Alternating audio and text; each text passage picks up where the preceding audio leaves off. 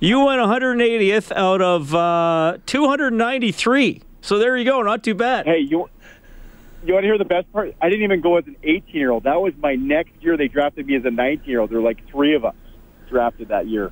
You know what? Of the guys taken in that round, there is a player still active in the NHL. Derek England also went in the 6th round that year, and he's still playing for Vegas. So how about that? That scout should get a pay raise, I'll tell you that. Now, you must have gone up against Derek England in the dub, though, right? Because you were Saskatoon, and wasn't he Moose Jaw? You know what? I was just a few years older than Derek, but I just remember when he came in the league, and I think he buckled. Who did he knock out? I think it was like Colton Orr, one of the guys, and I was like, holy man, just overnight the respect went up for this kid. So you kind of like have a whole newfound respect, for a guy that was just coming up and all of a sudden knocks out one of the heavies. So, yeah, he's had a good career, and actually I just went to a nice game a couple days ago and seen him play, and he still looks like he's doing well. So, hey, Hardy, it's Rob Brown here. How you doing?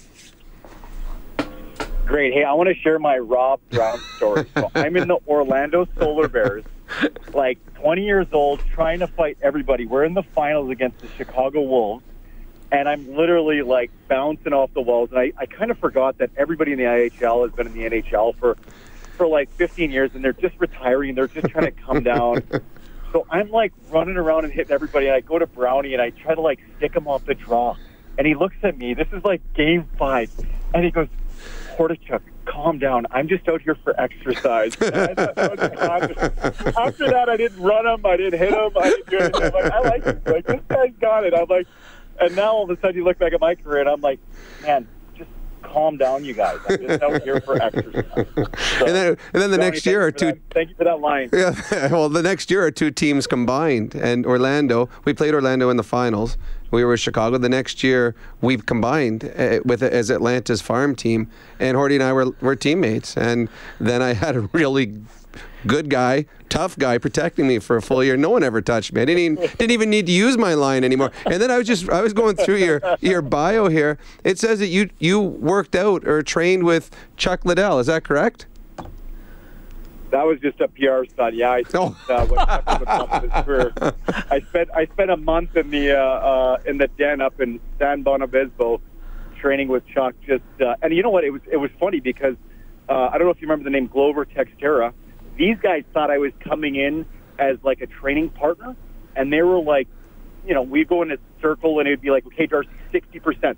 So I'm like sparring with Chuck's brother, and he kind of punches me, and then I punch him back, and then all of a sudden I realize like my nose is bleeding and my contact's out, so I like hit him back, and I broke his nose, and it like turned into this full-out brawl in Santa Monica. It was just like, a couple guys that they're like, hey, 50%, 60%. They just, they announced different names, and I was like, but, everybody asks, why don't you ever go in UFC after hockey? I'm like, you have no clue. I got hit in the leg, and I still can't, I'm like a Charlie horse hopping around in hockey. At least, there's where the punch is coming from, and they can't do too much else, Well, see, you needed Rob Brown to tell you to calm down when you're doing the UFC. I would have been a long way from the ring, though, because I wasn't getting anywhere near a ring. I'd be screaming from the bar in the back, hey, Hordy, good luck, buddy. Darcy Hordichuk. If I had Brown's hands, I probably would have had 2 fights in the NHL instead of 300. So, unfortunately, my parents didn't play hockey growing up and didn't tell me that it's good to practice with a ball in your backyard instead of try to make it as a fighter. So, Darcy, you were briefly a Florida Panther, 02 to 04. What do you remember about playing? I mean, look, it has the reputation. Fans don't go. They had kind of the embarrassing incident a couple years ago where a pane of glass broke and they put plywood in because it didn't have the glass. Anything stand out about you for being a Panther, or is that a forgotten stint in your career? I'm still scarred. It had nothing to do with the fans, the rink, the ice. There was one guy named Mike Keenan that scared the crap out of me every game. I still remember this. In New Jersey, I turn up the wall by the hash marks, try to fish the puck cross ice. You know how you see it in TV or in the videos. I try to sauce it. It gets picked off. They go down and basically didn't even score, just got a shot on net. And he comes in the locker room, and he grabs my jersey, and he basically says, stand up now. So I stand up, and he yanks me around, and he goes, what number are you, Hordachuk? And I'm like, 16. He goes, exactly. You get the puck, dude. You stop trying to pretend you're aggressive. I'm like, okay. So I was like, oh my God, who is this? And like, he's supposed to love guys like me, and he still like abused me. And so when I become a coach, I'm going to be a little bit of Mike Keenan, a little bit of Pete DeBoer, and hopefully a little bit of Barry Trotz, where I can. Okay, boys, we lost 6 in a row. Guess what? No ping pong table today. No ping pong in the room, and we're like, perfect. So I got a question for you, Horty, and this is kind of your train of thought, or this is into your wheelhouse. The other day, Milan Lucic, in a game, took exception to a high hit that one of our players, Chris Russell, gets hit into the boards, and went after Joseph. Did you see the hit, or did you see what Lucic did? Yeah, nope. Okay, so Lucic, he chased him down. And it was an interference penalty. He hammered him, gets fined $10,000. Do you think, and I'm sure you watch lots of hockey right now still, do you think the game has gone too far, not allowing the players to police themselves, or do you think this is the way the league needs to go? No, of course it is. It's a joke. It's such a joke because the guy that handed out the fine is Peros. I mean, let's watch some of his videos. He'd be out of the league. You know, he'd be getting 30-game suspension. Like, here's the reality of it. Hit or no hit, if somebody's coming in the corner and it's even close, as an enforcer or as a guy, when you're on a team that's maybe struggling, you're looking for the excuse. You're down a couple goals. You're just trying to find that, how do I send the message to Tampa Bay? How do I kind of get that intimidation factor back so that every team across the league, it cost Lucic $10,000. The publicity that he got out of it, he's going to get an extra second on the ice, and all these young kids coming up are going to give that team that much more respect. And that's the problem with the game right now. We need more guys like this, and if it costs $10,000, the team should be more than happy because now Milan Lucic just got, Connor McDavid and all these guys that much more respect on the ice because of something like this. And you know what? You can say, well, they hit this and they hit that. I mean, who cares? This is hockey. We're not trying to play soccer. Like, get up off the ice. Like, it's just Kevin Stevens is hit across the middle ice. That's a $10,000 fine. So let's not go from one spectrum to the other. Because you're scared as the NHL. Holy crap! There's going to be a whole bunch of lawsuits coming down the pipe in another 10 years. No, I agree with you. Hey, before I let Reed ask a question, I'm just going through some of your old fights as we're talking here. Oh my God, I would send you money in the mail. I just watched you beat up Sean Avery. Like, you must have hit him. You must have hit him 20 times. You had to have broken 9 of his ribs. You had to have. Hey, so here's the best thing. I go to the goalie and I tell Turco I'm on him. Like, this is like a week ago. Avery's he has to get Avery to shut up and like either drop the gloves, but I knew he'd never do it, right? So it's funny because I had this excuse. If you rewind it 10 seconds earlier, Paul Kariya gets hit. Yep. And now I can justify it in my head because Barry Trotz yelled at me in the room and said, "What are you doing? Like, you can't go and hit a guy like this and take a stupid penalty." But I'm like, I remember Brad McCrimmon. You guys remember the Beast? He's like, Darcy, at the end of the day, a good call, a bad call, it's all good, press. This is what it's about. You got to get your reputation back on the ice.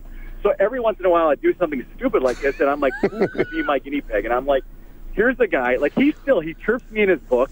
He chirped me on Spit and Chicklets like a month ago. This guy, because every time he was on the ice, I'm like, I will not only try to hurt you, but I will come after you every chance that I can get. And I've already got Kariya paying my $30,000 fine, so that's where I can go up to. Is I have $30,000, and he would just be like looking at me. He's like, this dude is on some kind of drugs or he's crazy. But as a player, he played that role, and I just had to kind of act like I was that much crazier than he was. I'd still have to go have a drink with him, but I think it would probably end up bad. But he's the type of player that if you would have go after him, you would play, and I'm sure it happened, games that came after that, guys on the other team in a face-off, they put their head down. Way to go, Horty. I'm glad you got that guy. Oh, 100%. It was like, it was so bad it'd be to the point where like guys like Halsey and guys like that would come to before the game and they're like, hey, listen, Avery's going to slash me in the back of the ankles. Just, hey, let me know you got my back. And then all of a sudden I'd get a shift against Avery, and I knew that he slashed, Eberle, or he slashed, you know what I mean? But the guy was so good then all of a sudden I get scored on, and I'm like -1. I'm like, shoot, I'm not going to get that chance. I guess, and it's good. But that's the fun. That's the part I miss about the game. So. Darcy Hordachuk joining us on the Face-Off Show. Hey, you wound up playing your last NHL games with the Oilers in 11-12 and 12-13. Obviously, the team was struggling, trying to build up, showing some signs of life this year after a tough one a couple seasons ago. You mentioned Hall and Eberle were your teammates. I want to ask you about the one young guy they still have, and that's Ryan Nugent-Hopkins. He has 17 points in 15 games. Rob and I always get a lot of positive feedback from fans after games about Nuge being, an all-round player. He's worked on his play at both ends of the ice, and he's still able to put up points and be dangerous on the power play. You obviously were a teammate with him when he was pretty young.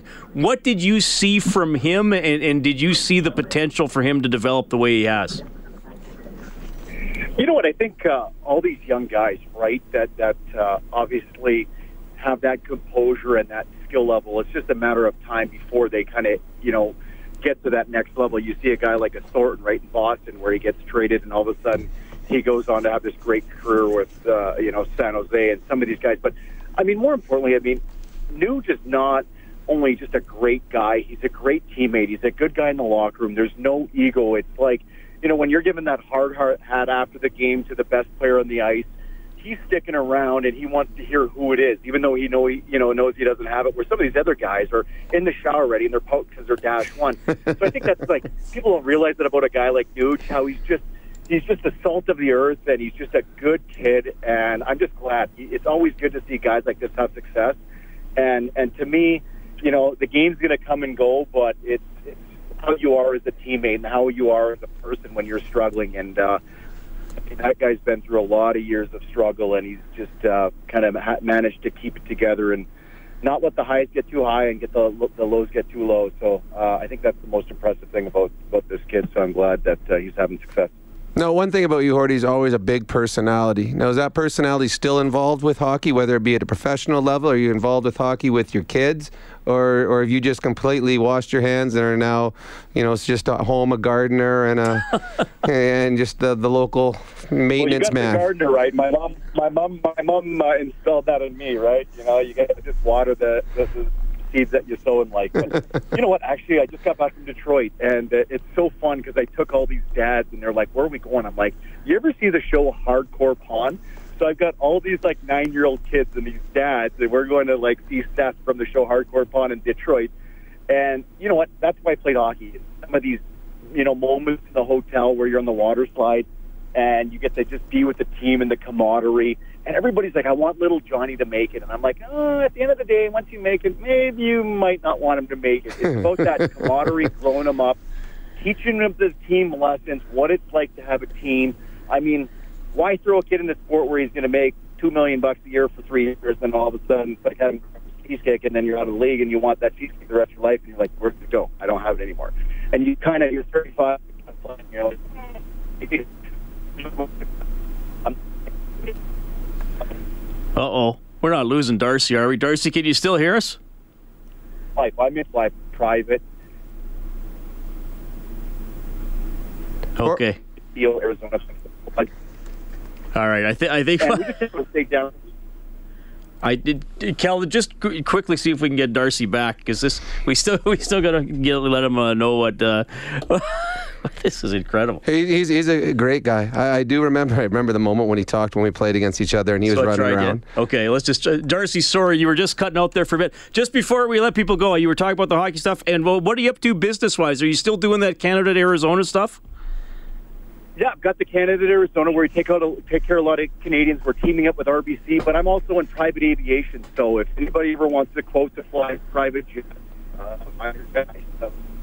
taking care of a lot of the country singers and golfers, and not so much hockey players, but just people that fly private in Arizona. It just gives me a chance to network with different people and see what they're doing to be successful in life and change their perspective on life. And I got a good book for you guys to read. It's called The Noticer by Andy Anderson. This book not only changed my life after hockey, but it's changed my life today. And if you're going to get anything out of all you're hearing from me, you got to read that book. Oh, that's awesome. Darcy, when I talked to you this morning, I said we'd keep you for 10 minutes. We kept you for 20. Thanks for being so generous with your time. This was a blast. Please keep in touch, and Rob and I will have you on again later in the season, okay? Thank you so much, and I know my parents are listening. This is the most exciting probably moment they've had since I've been talking today. And then also, not playing for you, you're a great guy. So I appreciate you paving the way for guys like us and to, showing us what it means to be a real pro. Well, thanks a lot, Horty. And to Mr. and Mrs. Hordichuk that are out there listening today, we say hi. See you, Darcy. Take care, Horty. Perfect.